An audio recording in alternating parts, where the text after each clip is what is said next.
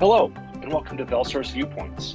I'm Jim Vesper, Director of Learning Solutions at ValSource.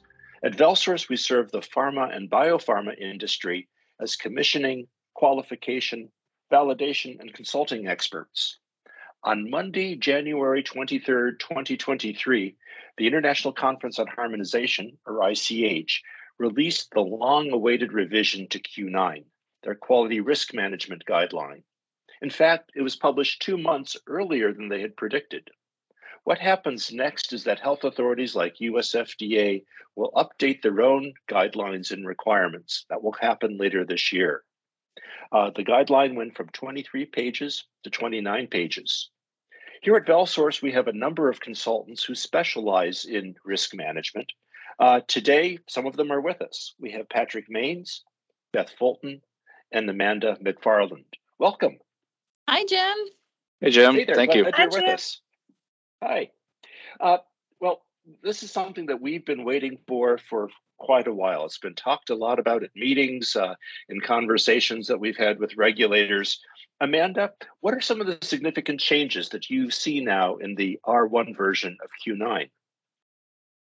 Yeah, thanks, Jim. I think we have been waiting quite some time for this document to be revised, but not quite as long as they waited for Annex 1 to go through all their revisions. So here we are.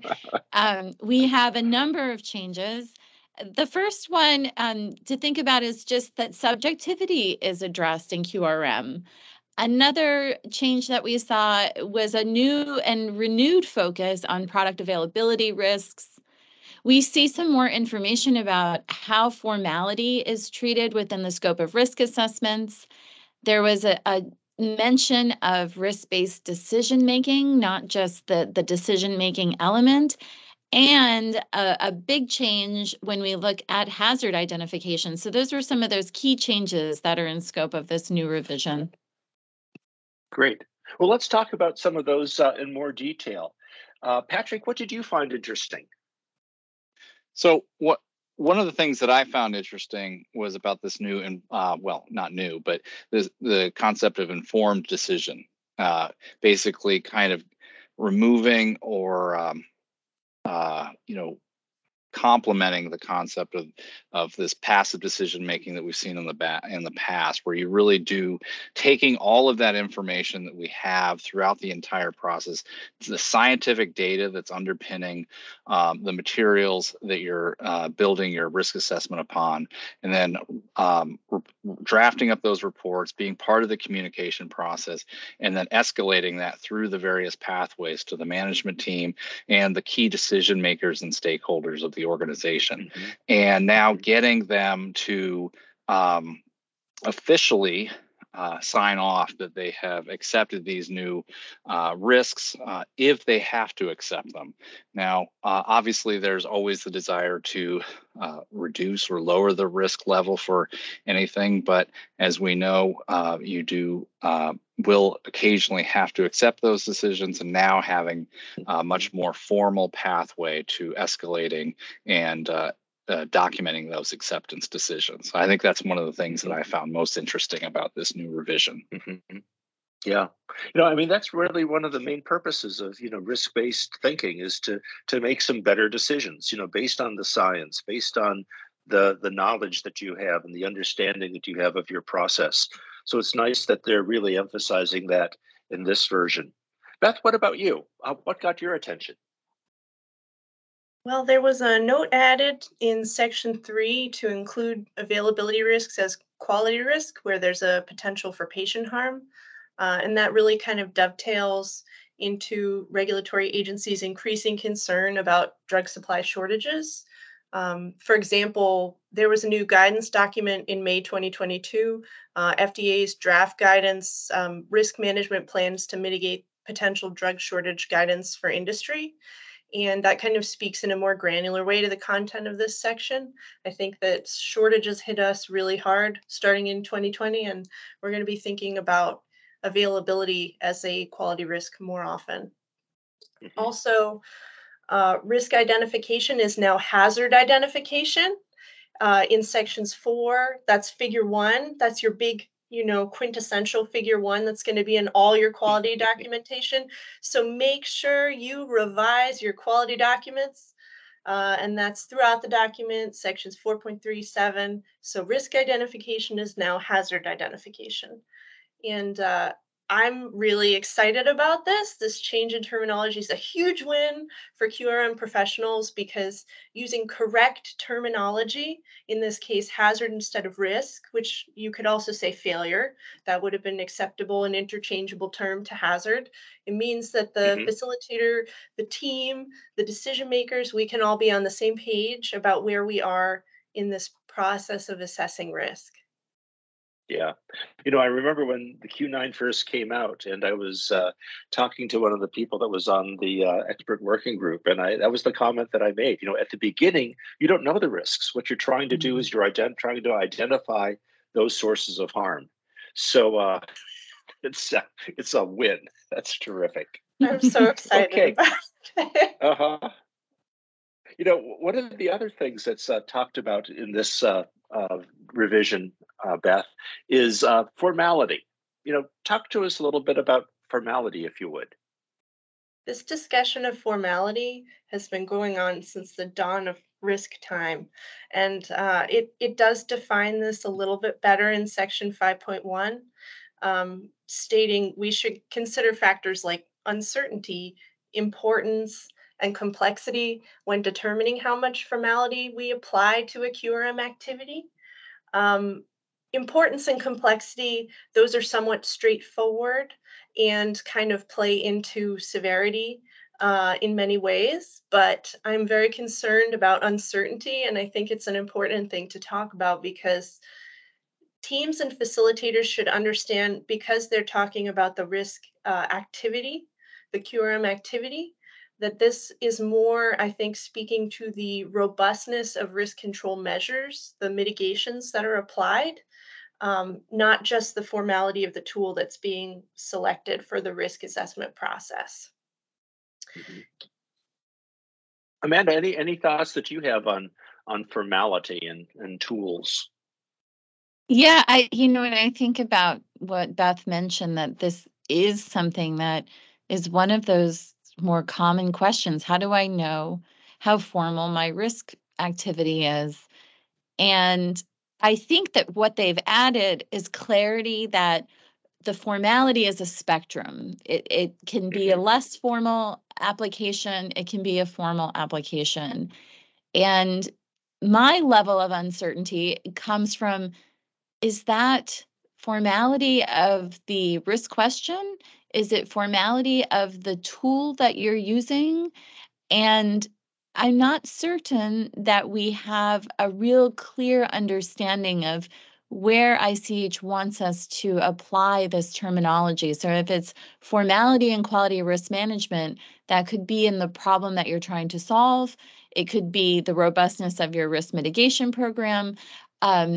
Or it could be strictly based on the tool. So how we go about navigating this, I think, will be really interesting. I do know that there are training materials that ICH will publish. They had solicited professionals from the industry to add their own case studies to that training material. And I'm really hopeful that we see one of these case studies played out so that we get a better understanding of what the measurements of those three components are and how they'll be operationalized for folks.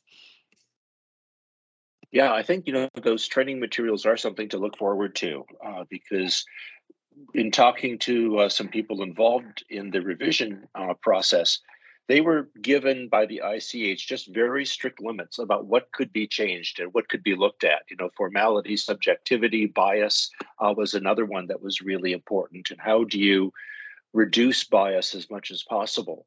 So they had some real constraints on what they were looking at. And I know some of the comments that groups like PDA and other organizations supplied said, add this to your training material. Think about this, add another definition of this or that. So I think those will be very useful and very welcome by those of us in the industry. One thing to add to that is, in the past, we only had that one tenet that said the formality, documentation, and effort that you put into a risk assessment is commensurate with the level of risk. But now it's real explicit. It says you don't always have to use a highly formal risk management method and a tool. And so finally, we have that concrete language. I think we've interpreted that tenet of risk management as a means to use less formal tools, but it's very clear now, and that is something to be applauded. Mm-hmm.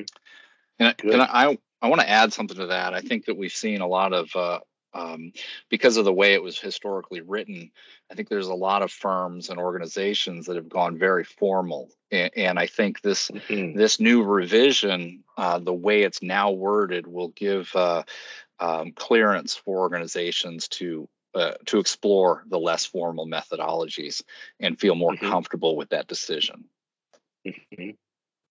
Well, this is a question I just sort of thought about it just now, and anybody can answer this. But what do you think the impact will be of Revision 1 on the industry? You know, how the companies that have been doing risk assessments for many years and doing a pretty good job. How do you think this is going to affect and impact what they are going to be doing in the future?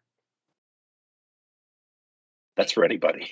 Yeah, no, I'll take a stab. I mean, one of the things that I see as a positive outcome is this new focus on subjectivity in risk assessments.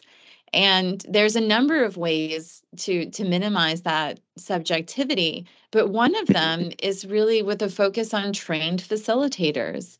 And I hope that this is a pathway for organizations that haven't identified and trained up qualified individuals to lead unbiased risk assessments or do their best attempt to minimize subjectivity, that those organizations develop individuals with the skills, knowledge, and ability to lead these assessments in a way that drives important outcomes. Good. Yeah. The importance of that facilitator, of taking people through the tools, of getting to that right level of detail so you don't go down to rabbit holes and spend a lot of time that really is a wasted effort. Patrick, Beth, anything that you would add to this? I think that this is a wake-up call. To Amanda's point, this is a wake-up call for industry to say, I don't have a facilitator qualification module in my training curriculum. I need to do this because when inspectors and auditors come in and they pull my training records, they're going to want to know, what qualifications do my facilitators have? Good. Patrick? Yeah.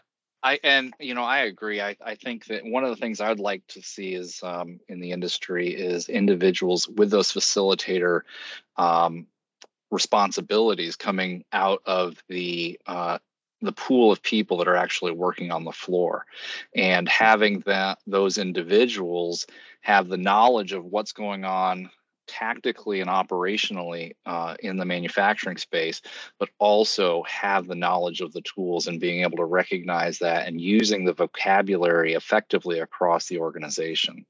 I'd love to see if people could crosstalk on that as well, where you might be an upstream operator or upstream SME and maybe support downstream with facilitation, because you do have that new set of eyes. And I think that's going to be a critical component of getting outside of bias and really working within the system to get the best possible risk identification, hazard identification, and therefore the best possible outcomes for the patient. Good. Anything else that anybody would like to add as we're wrapping up our time together?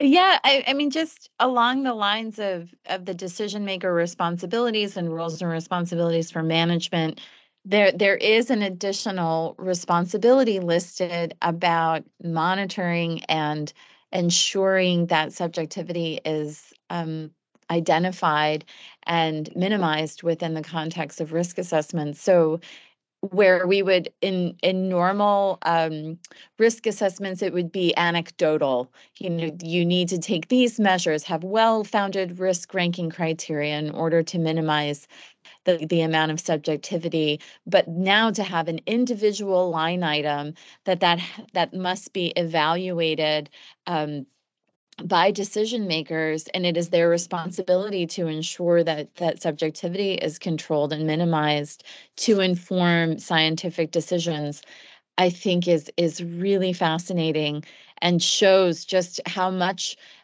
these individuals that contributed to the document have seen that as driving perhaps inappropriate decision making. So this is a really big win for the industry, especially as the other panelists noted, for patient safety.